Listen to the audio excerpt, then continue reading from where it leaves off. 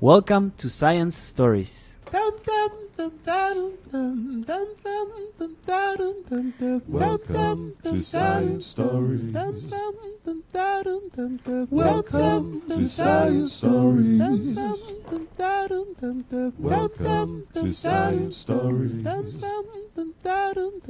Welcome to Science Stories.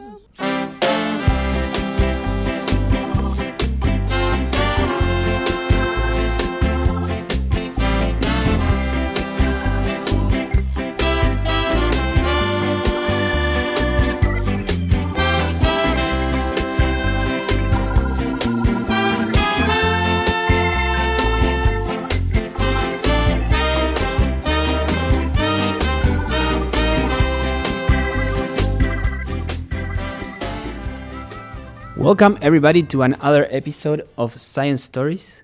Today I'm really proud to introduce someone that is from the same place where I am. It's a Uruguayan astronomer, Dr. Gonzalo Tancredi. He works currently at the Universidad of La República in Uruguay, and he's also the president of the National Association of Researchers, Investiga UI. He was the first Latin America to become president of the Division of International Astronomical Union, and his field of expertise are the small bodies of the solar system related to impact processes and consequences for life on Earth. How are you doing, Dr. Tancredi? Okay, thank you very much. I'm doing fine. I'm in Montevideo nowadays. Thank you so much. I know it's a little bit later there and it's a Friday afternoon. Thank you so much for being open to talk to me right now. Yeah, well, thank you for the invitation and it's a pleasure. I want to talk about the DART project. DART stands for Double Asteroid Redirection Test, and it was a mission from NASA. The idea of the mission is to see what was our ability to redirect an asteroid coming towards the Earth. You used this mission to study how the impact ejecta evolved into a tail, right? And I have a lot of questions. First of all, I have a really basic question. Is it a matter of scale that asteroids appear to move, whereas stars don't? At least from what we see from Earth? Well, it's a matter of distance because every object in the universe is moving, but depends on the observer. If the observer is close enough to the moving object, then you can see the displacement in the sky. But if you are far enough, like in the case of stars, you have to take a lot of time in order to see those movements. In the case of asteroids, they are moving around the sun. They are moving in what we call heliocentric orbits, like the Earth is moving around the sun. And since those are objects not too far away in astronomical distance, then you can see the movement of these objects. It may take some time. In some cases, it can take a few minutes, a few hours, or even a few days in order to see the movement. If the object, for example, it's in the outer part of the solar system, in what we call the trans-Neptunian region. But if the object is close enough in what we call the near-Earth asteroids, that means asteroids that are coming close to the Earth, then you can see the movement in a matter of minutes or hours. Okay, thank you for clarifying that. Can you please tell us about the dimorphos and Didymos? I don't know how to pronounce it properly. Asteroids. Didymos, thanks. Didymos is one of these asteroids that are coming close to the Earth, one of these NEAs, near-Earth asteroids. And in fact, what happens that after a few observations of Didymos, it was observed that there was some kind of a dip in the brightness of Didymos, some kind of faintness of Didymos, and this is because Didymos has a satellite, and the satellite is producing some kind of eclipses. So when the satellite comes in front of us, in between Didymos and the Earth, then the brightness of the system goes down a little bit. So this satellite was named Dimorphos, and this is what we call a binary system. Two objects that is in size, they are comparable, and it's not like the case of the Earth and the Moon, that the Earth is much bigger. In this case, those objects are in some way comparable, and this Didymos, it's orbiting around the sun, and Dimorphos is orbiting around Didymos. And what was the objective of the DART mission? Well, as you mentioned, the DART, it's a test mission. It's not, let's say, a scientific mission. It was like something like doing an experiment, but instead of doing it in the ground, in the lab, we do it in the space. And what was the test? Well, the test was to impact an object and see what happened after the impact, and in particular to see if we are able to change the orbit of the object, if we are able to deflect the object into a different trajectory. And since Dimorphos is orbiting around Didymos, then the idea was to change the orbit of Dimorphos around Didymos, and in particular to change the period of Dimorphos around Didymos. The period of Dimorphos around Didymos is on the order of 12 hours, and the idea was to see what happened when a spacecraft, the DART mission, impact directly into Dimorphos and change its orbit. How big are these asteroids? Well, in the case of Dimorphos, it's 160 meter object, and in the case of Didymos, it's a little bit bigger, around little less than 800 meters in diameter. Was there a significant impact, or was there a significant change in the trajectory after the impact? Yeah, that well, the impact occurs in September 26 last year, so just a little more than a year from the impact time, and the orbital period of Dimorphos was changed from 12 hours to 11 hours 30 minutes, roughly that number. So the period was reduced by 30 minutes. It corresponds to something like 5%. So it was a significant change, maybe a little bit more or a little larger than what we expected. So this, to the common eye, may sound as not much of a change, just half an hour, right? But this mission is considered successful, right? Yeah. Well, we are talking about a little less than 600 kilograms spacecraft. So compared to the size and to the mass of this object, it's just a small object. It's like to impact with a bullet into a large object. And the issue is that the impact was at a very high speed, on the order of 6 kilometers per second. That means on the order of 20,000 kilometers per hour. That was the impact speed. And that makes that the impact energy, and in particular what we call the impact momentum, the transfer of energy and transfer of momentum into Dimorphos was large. In addition, due to the impact, there was a lot of ejecta, a lot of material that was ejected from the surface of Dimorphos, and this material even enhanced the consequence and the results of this impact. In particular, the final momentum transfer to Dimorphos was larger than if we only have, for example, an inelastic collision. These kind of collisions are ejecting a lot of material that is going into the opposite direction of impact. And that's where your study comes in. There's a study I read from you that you used this mission to study how impact ejecta evolve into a tail, which is something that it's, if you don't mind me saying, super smart, because you mentioned in the article that you always see the asteroids when they have the tail formed, and now this was a really precious opportunity to see how the tail is formed.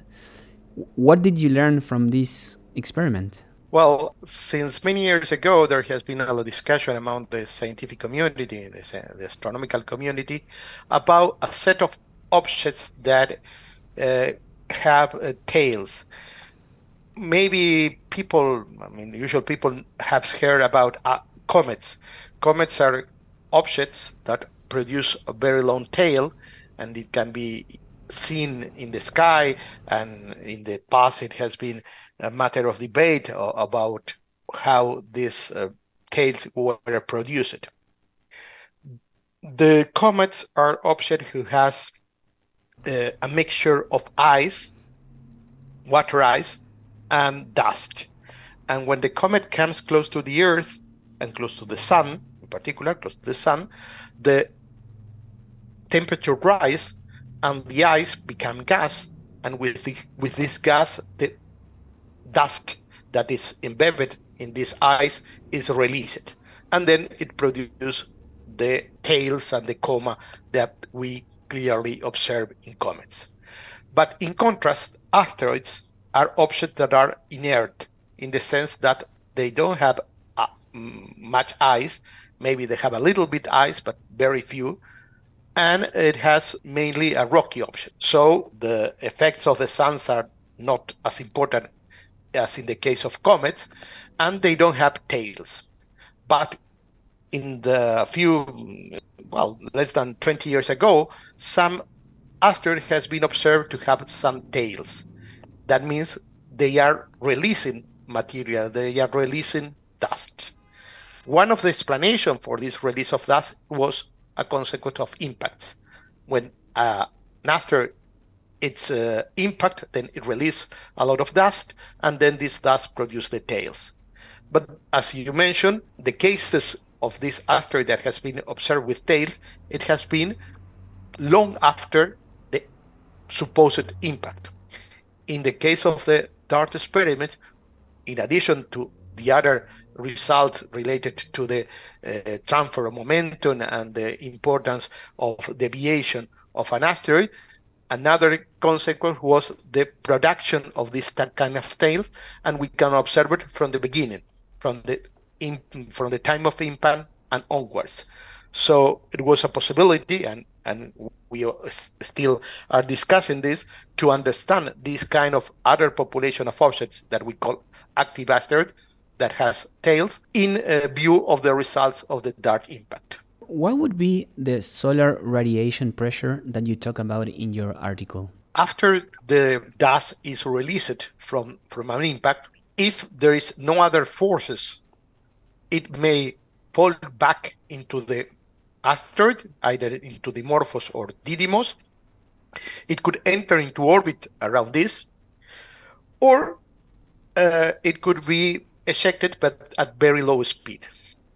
But since we are talking about small particles of dust, maybe micron-sized particles, millimeter-sized particles, there are other forces in addition to the gravitational forces that could act on these small particles.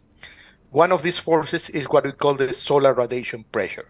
The solar radiation pressure can be easily understood if we think that the sun is releasing a lot of radiation, and this radiation is trampled with photons.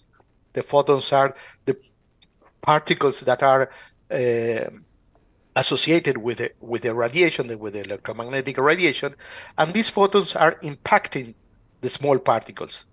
The photons are much smaller than the particles, but since we have a lot of photons impacting these particles, then it's producing some kind of what we can be mentioned as something like blowing the particles.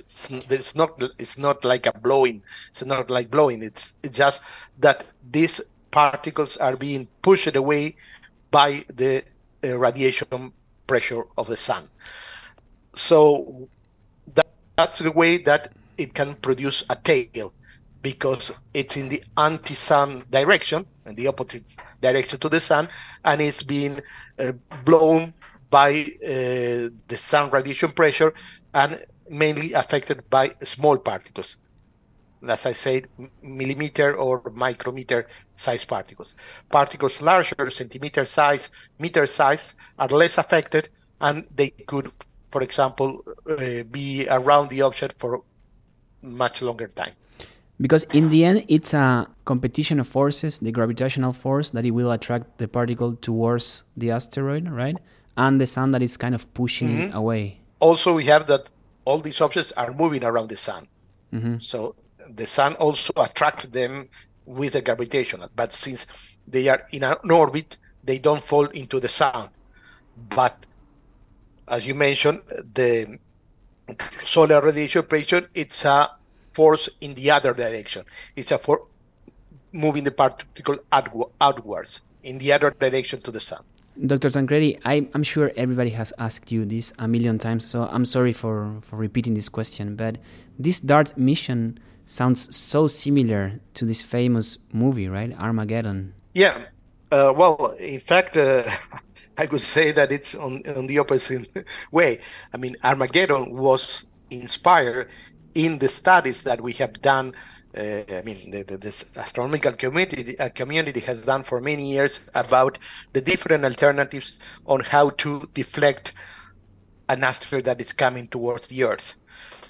Since the 80s and mainly the 90s, we have recognized the situation that the Earth is exposed to the impact of small bodies, and these impacts could produce a lot of problems, a lot of catastrophic situations on the surface of the Earth, in particular affecting life on Earth. This phenomenon has occurred in the past.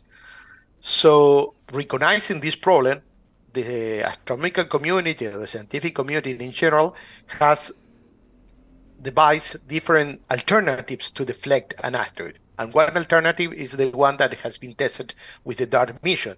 It's what we call the kinetic impactor, just to knock the object with a spacecraft and then move it. But there were another alternatives. For example, there are another alternatives that can be think.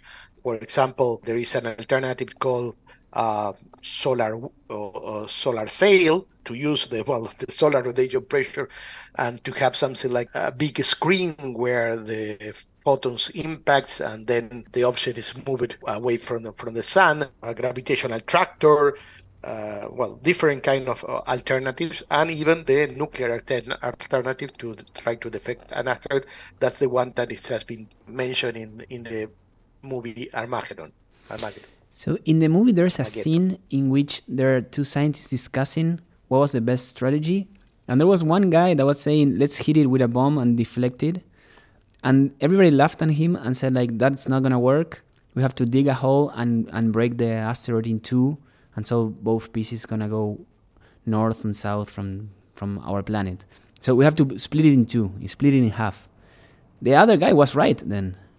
Yeah, well, the alternative that it was put forward in the Armageddon movie, it's not realistic because it is very difficult to split an object like an asteroid in different parts, and in particular, it could make the problem worse because one possibility is that instead of being hit by one single object, it being hit, the Earth, by many small objects.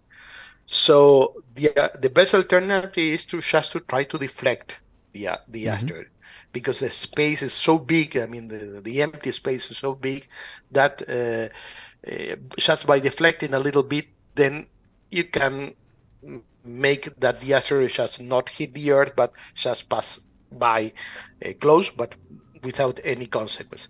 So that's the kind of alternatives for deflection that we have been studying. And that's the one that I mentioned before. So yeah, it's real that Armageddon was not based on scientific results. Dr. Tancredi, let's do our first break, and when we come back, we talk about Pluto and the dwarf planets. Okay. Let's see what songs you picked. Oigan, señores, yo les quiero así contar con muchísima emoción donde nació mi canto. Chispa, tonada, piano, bajo y acordeón, así tocaba Leonor, ritmo de cuartetazo. El pibe Berna, Carlos Pueblo Roland y el cuarteto de oro. Le dieron música, alegría, mi ciudad, soy de la universidad, de la alegría y el cantón. Le dieron música, alegría, mi ciudad, soy de la universidad, Córdoba te quiero tanto. Soy cordobés, me gusta el vino y la cola, y lo tomo sin soda porque así pega más, pega más, pega más. Soy cordobés y me gustan los bailes, me siento en el aire si tengo que cantar. De la ciudad, de las mujeres más lindas, del fernet de la birra, madrugada sin par. Soy cordobés y ando sin documento porque llevo el acento de Córdoba capital. Soy cordobés, me gusta el vino y la joda.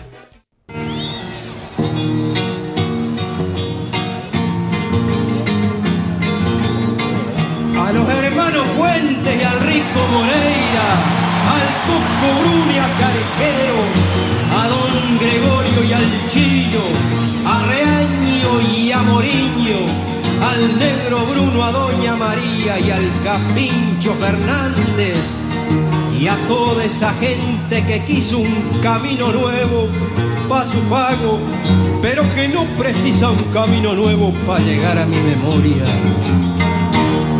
Miren que son pagos lindos los de la quinta sesión. Las sierras son como madres. So right now we're listening to Isla Patrulla by Los Olimareños, and before the break we were listening to Soy Cordobés by Rodrigo. I have to admit that the song we were listening before the break did surprise me. I don't know why, but I wasn't expecting you to pick that song. Why did you pick it? Well, I think it reflects different times of my life. The second one, the one from Los Olimareños, Isla Patrulla, reflects the early times of my university studies and the time of the end of the dictatorship here in Uruguay, where these kind of songs were not allowed, were forbidden, and in particular, Los Olimareños comes from a region of my country, of Uruguay. The province is 33, where my mother and my grandmother comes from. And for me, it was the introduction to what we call the folklore. So it was a very important time of my life where I start to discover the politics and in particular to fight against the dictatorship here in Uruguay. The second one, I must admit that Rodrigo makes me feel in different ways, yes, because in some way I understand it's a very popular song, and Rodrigo is an Argentinian. It was an Argentinian singer. And he was very popular, and I like these people that were able, and he comes from a very poor family, so he from nothing he was able to build, to create an idol, and I like that. It's funny because it's it's a kind of a party song, and yeah. I mean that's what this podcast is about, showing that scientists have this other side besides the research. That I love that you're open this side to us. Thank you. So, Dr. Tancredi, what's up with Pluto? I mentioned before that there is a region of the solar system that it's called the Trans-Neptunian region, the region of objects outside the orbit of Neptune. But this region of objects outside the orbit of Neptune was not well known until, let's say, 20, 30 years ago. In 1930, Pluto was discovered, and at that moment it was named as a planet. In fact, it was a big news at that moment, the discovery of Pluto. When I give talks about Pluto, I always say that when I was doing my undergraduate studies, I made a thesis about the origin of Pluto and its satellite Charon, or Chiron. And when I read the literature about Pluto, in Spanish, Pluto is Plutón. But when I read the literature, obviously most of the literature is in English, and, well, the name was Pluto. And when people, in particular in my country and also in the US, when you mention Pluto, you think about the dog, the Walt Disney dog. And one of the things that I was thinking when I was doing my my undergraduate studies which was first, if the planet was first or if the dog was first. Then, after looking into some books about the history of Walt Disney, I found out that the dog was named after the planet. And in that way, I can say that the discovery of Pluto was a big news. All the newspaper at that moment was mentioning that a new planet was discovered. But then it turns out that Pluto has some particular characteristics. The orbit of Pluto is inclined respect to the orbit of the other planets. The object is quite small. And in the 80s, then it was possible to have more information about Pluto. And there was some speculations that there should exist other objects similar to Pluto in the region outside Neptune orbit. In particular, my thesis advisor at that moment was Julio Fernandez. He had presented an article about the existence of a belt of objects outside the orbit of Neptune.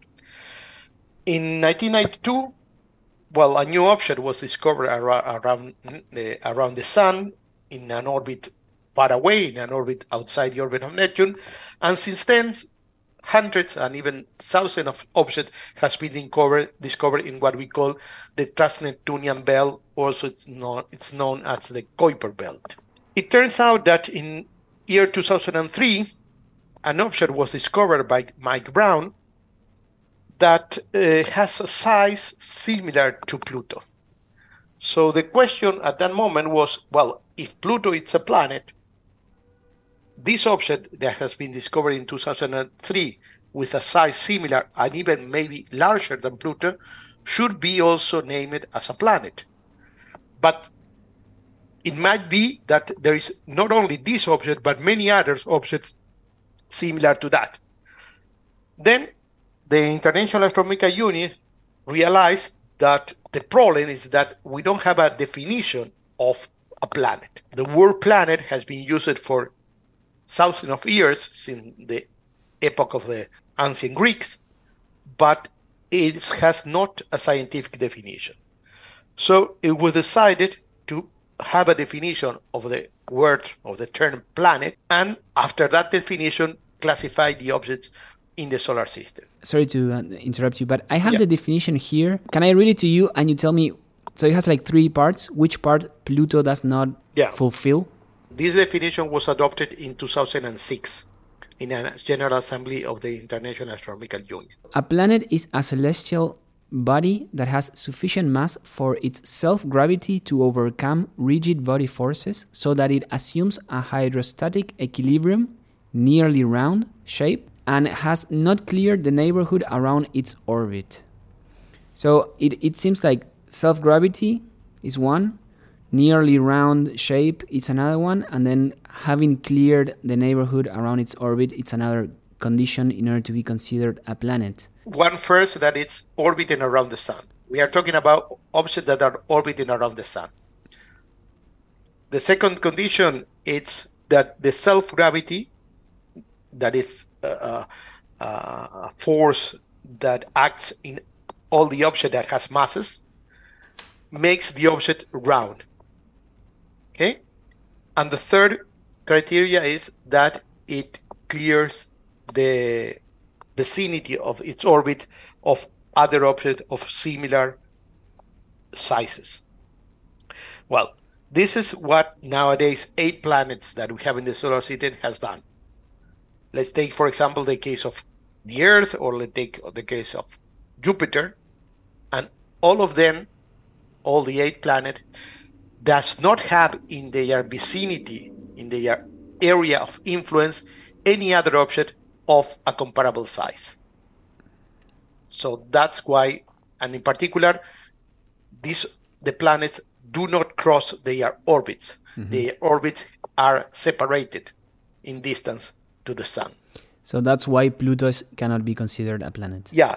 Pluto, in its neighborhood, in its area of influence, has another objects like the one that was discovered in 2003, but many others that has sizes similar to Pluto. So Pluto has not been able to clean its neighborhood. And this process of clearness or emptiness of the region, it's a consequence of the formation of the solar system. The planet forms by accretion, by low-speed impacts of smaller objects. And these low-speed impacts, in contrast to the high-speed impacts that we were talking about before, when two objects impact at low speed, what it happens, they accrete, they add together. But in the case of Pluto and these objects, they survive in their region without being accreted into a planet. I see. Dr. Tancredi, can I tell you a short story that involves both of us, although I'm sure you don't remember this? Okay. So you are a professor at my university, but I studied biology and you do astronomy. So I don't think you ever taught me a lesson directly. But when I was a high schooler, my high school organized a visit to the university, and you were one of the professors that gave us a talk. And of course, people introduced you as the person that had kicked Pluto from the solar system as a joke, of course. And then you gave a great talk. And at the end of the talk, you said, "Do you guys have any questions?" And a classmate of mine, she raised her hand and she said, "Pluto was my favorite planet."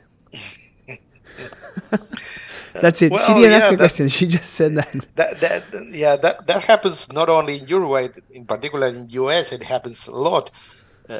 And in particular, I think that's why I mentioned the history about Pluto the dog.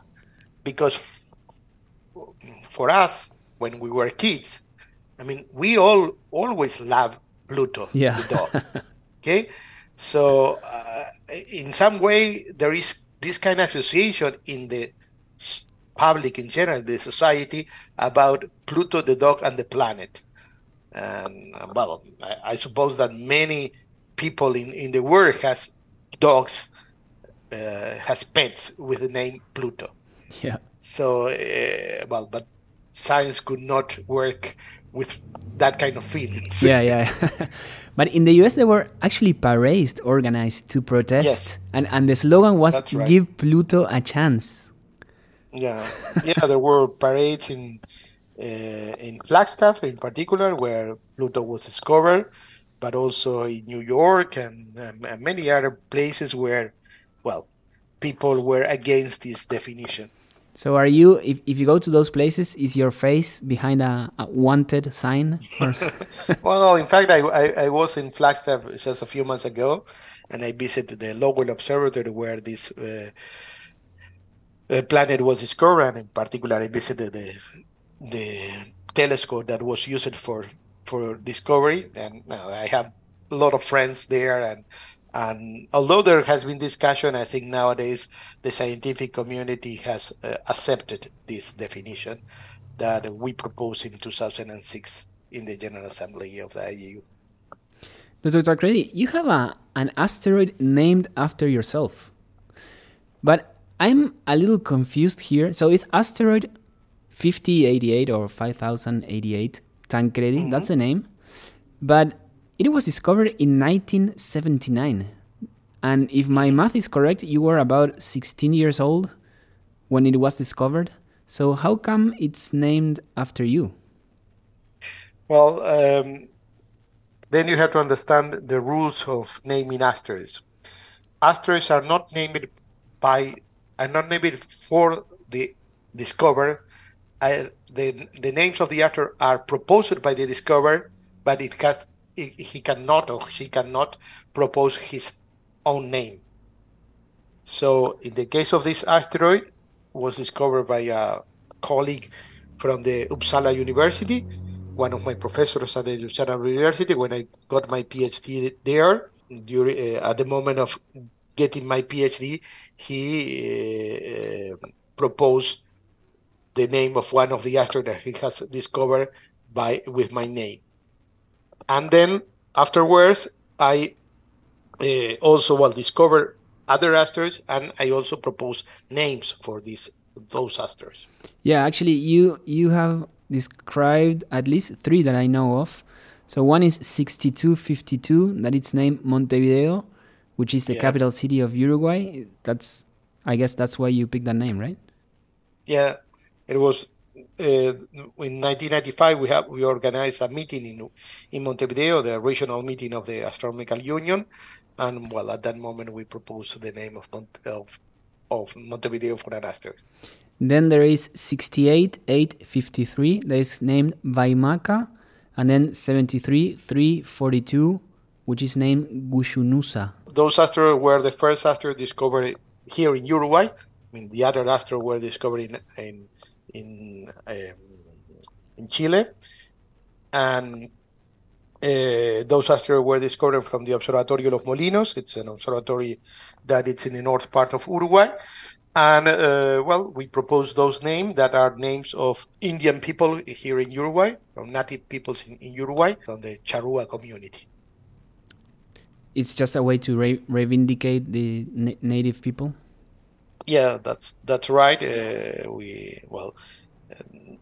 Those people, Vaimaca and Gushunusa, are known as the last Charrúas because they were sent to France in something like a circus, and they were shown around France. We are talking about mid-century 19, and they were sent to France, and they died in France while they were being shown as some kind of freaky persons. And very, very sad situation. So, Dr. Tancredi, what happened with the comet of the century? There's a story there, right? Yeah, there is well, I wouldn't say a nice story, but a difficult story for me. When I was in Uppsala during my PhD, one of the work that I have done is to do a survey of asteroids and comets.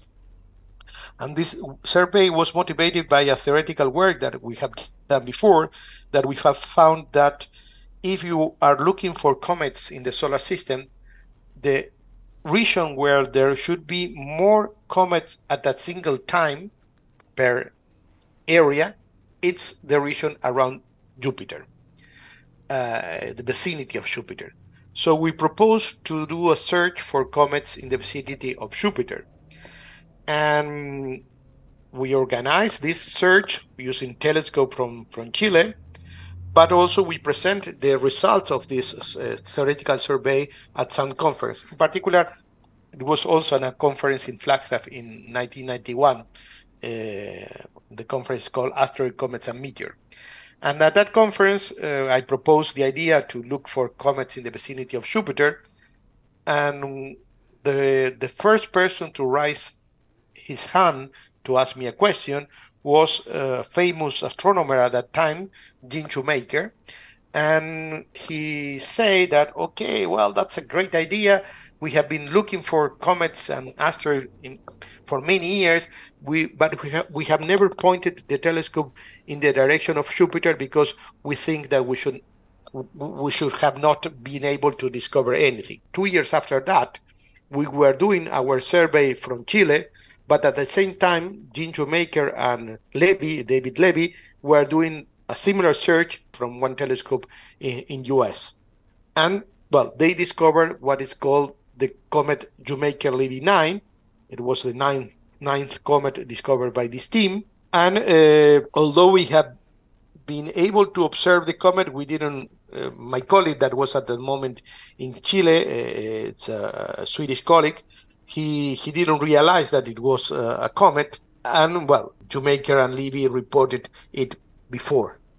The interesting thing is that this comet was captured around Jupiter for some time, was revolving around Jupiter like a satellite, and the year after, that means 1994, impact into Jupiter, but before impacting, it was split in more than 20 fragments different. So it was like a chain of objects, like a train of objects impacting Jupiter for many weeks or for many days. Each of the impacts in Jupiter produced a cloud of material, and some of this cloud of material was even larger than the size of the Earth. So which it was a huge impact into Jupiter. And this impact into Jupiter make us think that when I say us in terms of the scientific community, that this kind of impact could have catastrophic consequences to any planet. I mean, in this case to Jupiter, but if such an impact could occur in the Earth, it would be a very catastrophic event. So I think it's called the comet of the century because it was such a huge impact into Jupiter that also changed our minds about the importance of impacts of objects into a planet. So you saw it and you didn't report it. Yeah, that is the problem. I mean, not me, but our team had images of the object at the same time as the one by Schumacher and Levy, but we haven't been so quick to report it. But with the nice situation that we were able to predict that this could occur. I mean, to predict that comets could be around Jupiter. It's a bittersweet feeling because it's okay. At least I was right in theory, but they scooped me the result. You know, I could have done it. Yeah. Yeah, this comet could have our names. Yeah. We mentioned it. Lindgren Tancredi. Lindgren was my colleague from Sweden. That instead of being named Jumekel Binari, it could have our names. Yeah. That's life. Dr. Tancredi, let's do our last break, and then I'll be back with some maybe more general questions, more like asking for your opinion on some stuff, okay? Okay.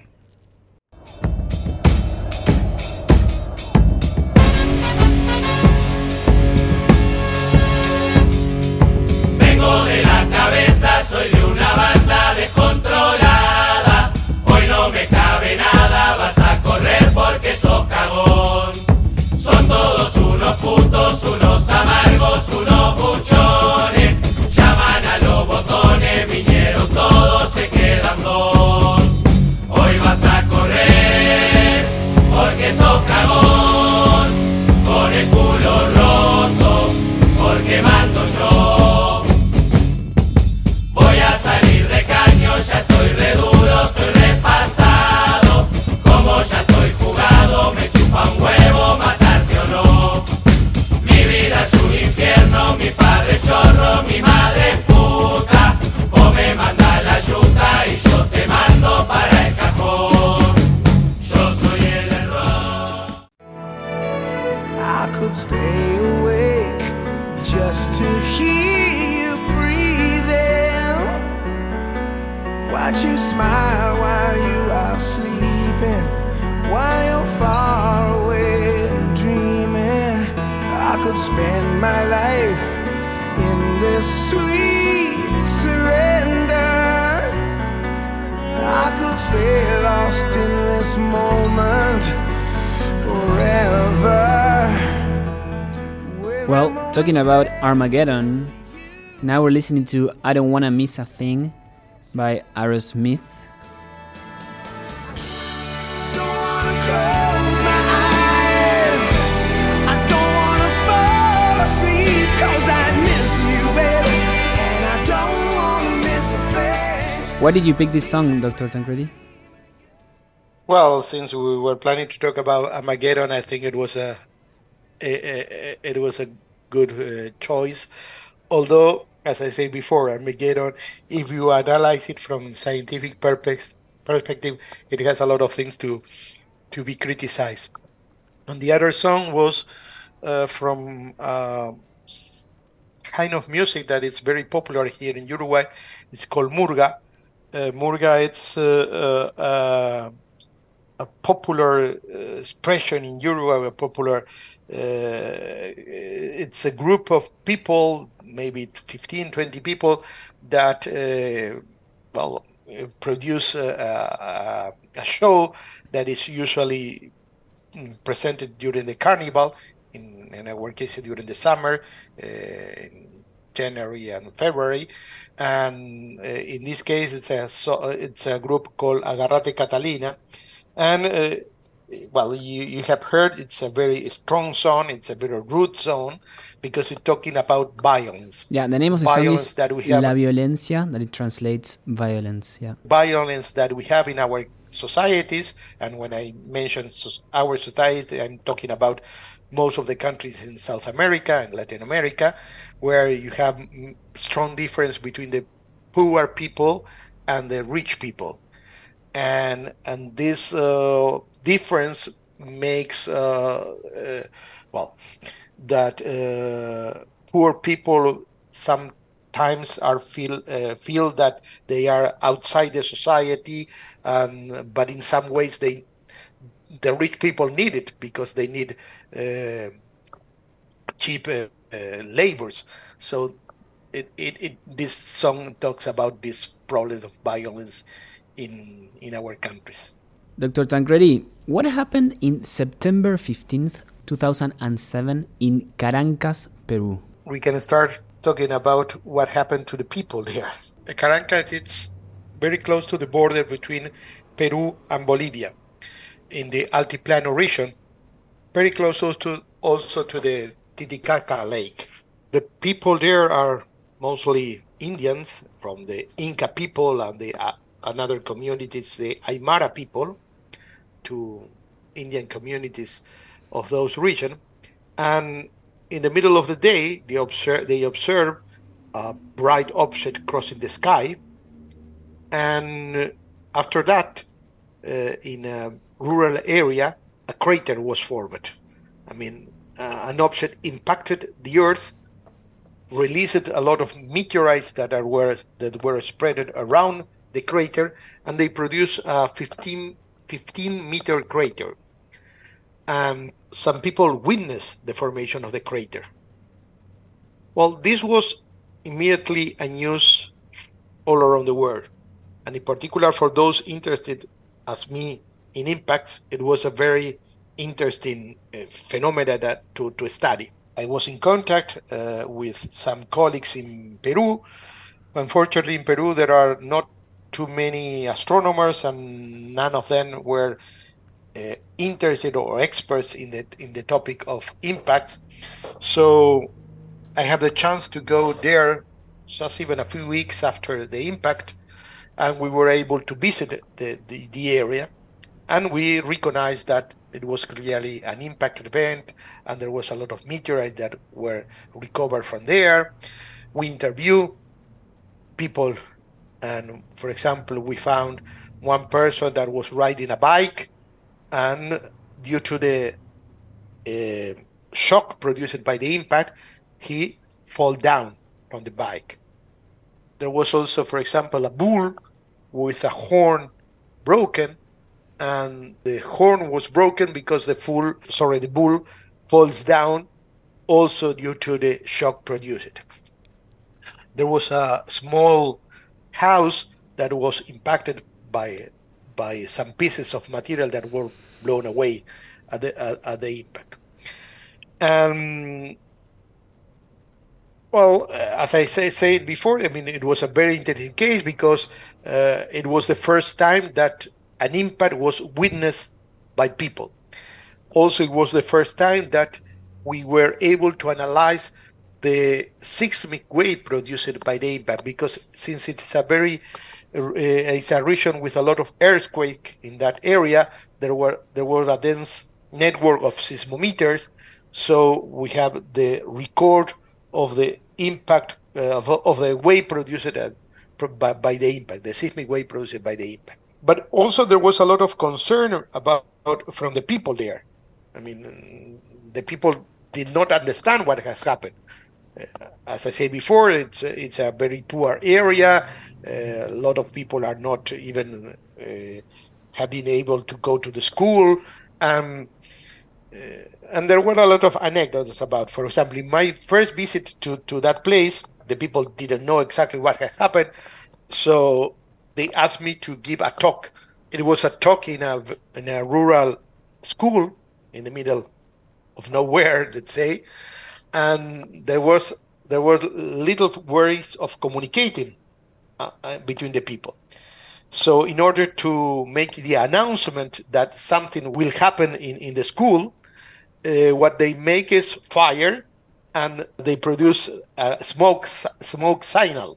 So it was the first time and the unique time in my life that a talk given to the public was announced by smoke signals. signals. That's so funny. Yeah. So, and well, and a lot of people, I mean, I think something like an order of 100 people come to my talk because they saw the signal, and there were a lot of small children and local people. I have very nice picture from that. And we came back a few weeks after with some colleagues from the US in order to analyze, and we conclude that, well, it was hypervelocity impact that occurred in that area. And another story about that is that this area, it's, as I said before, it's in the border between Peru, Bolivia, and very close to Chile. It's an area that has long-time conflicts because, well, Chile has wars against Bolivia and Peru, and some people thought that it could be a missile sent by the Chilean government to Bolivia or Peru. So there were some kind of concerns about that. Obviously, it didn't start a war, but it could be close to that. Of all the reasons to start a war, that would be one of the, I don't know. Yeah. Well, that's something that one has to be aware. Yeah. And in particular, the US is aware of that. And for example, there are a lot of military satellites that are observing the Earth, and in particular, they are observing the Earth in order to detect any kind of explosions, large-scale explosions. And one of the reasons for this large-scale explosion is the entry of some interplanetary object. So they have to distinguish from what it could be an explosion due to a bomb or an explosion due to that kind of things. And this information for us is very relevant to understand the frequency of impacts into the Earth. How big was the object that impacted near Lake Titicaca? Yeah, it's a little bigger than 1 meter. Wow. It's not a very large object. It's a little bigger than 1 meter. But still, it was not possible to recover the original object. The object was completely destroyed, and only some fragments of the meteorite were recovered in the area. But still, it was able to make a 15-meter hole. Yeah, that's right. It's crazy, yeah. I have to ask you, Dr. Tancredi, and I'm sorry I'm asking questions that I know are outside of your field, but do you think there is life out there? What we know is that analyzing the information and the theories that we have about the origin of life on Earth, we think that the conditions that happen when life was formed in our planet could be repeated, could be similar to the conditions of other planets in the universe. Maybe not in our solar system, but maybe planets around stars in our galaxy. It's what we call the habitable zone of a planetary system. So this condition could be repeated, and the process of forming life could have happened in other places of the universe.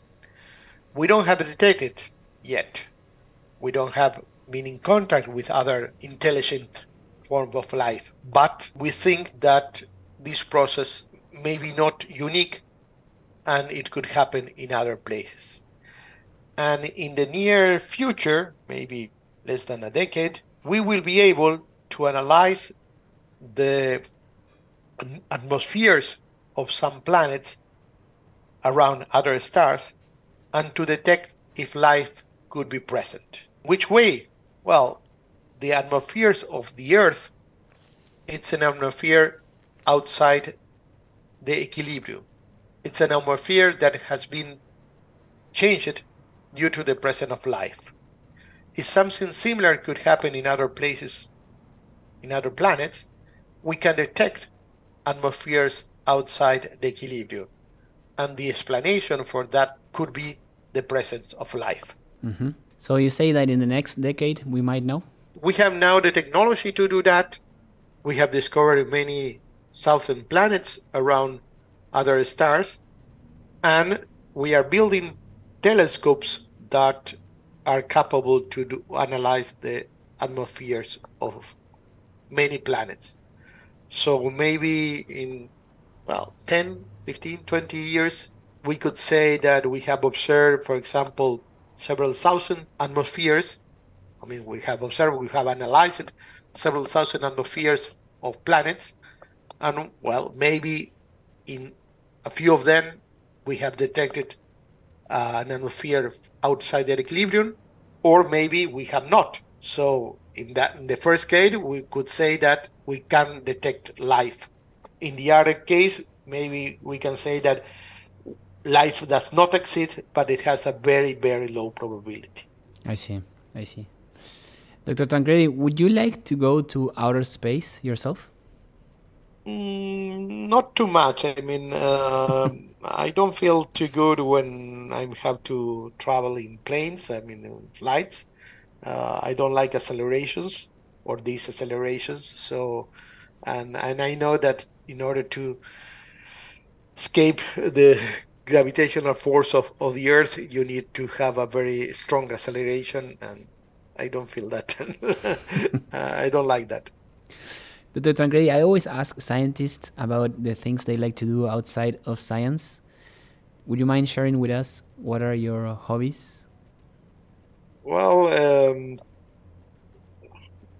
I like to see sports. In particular, I like basketball.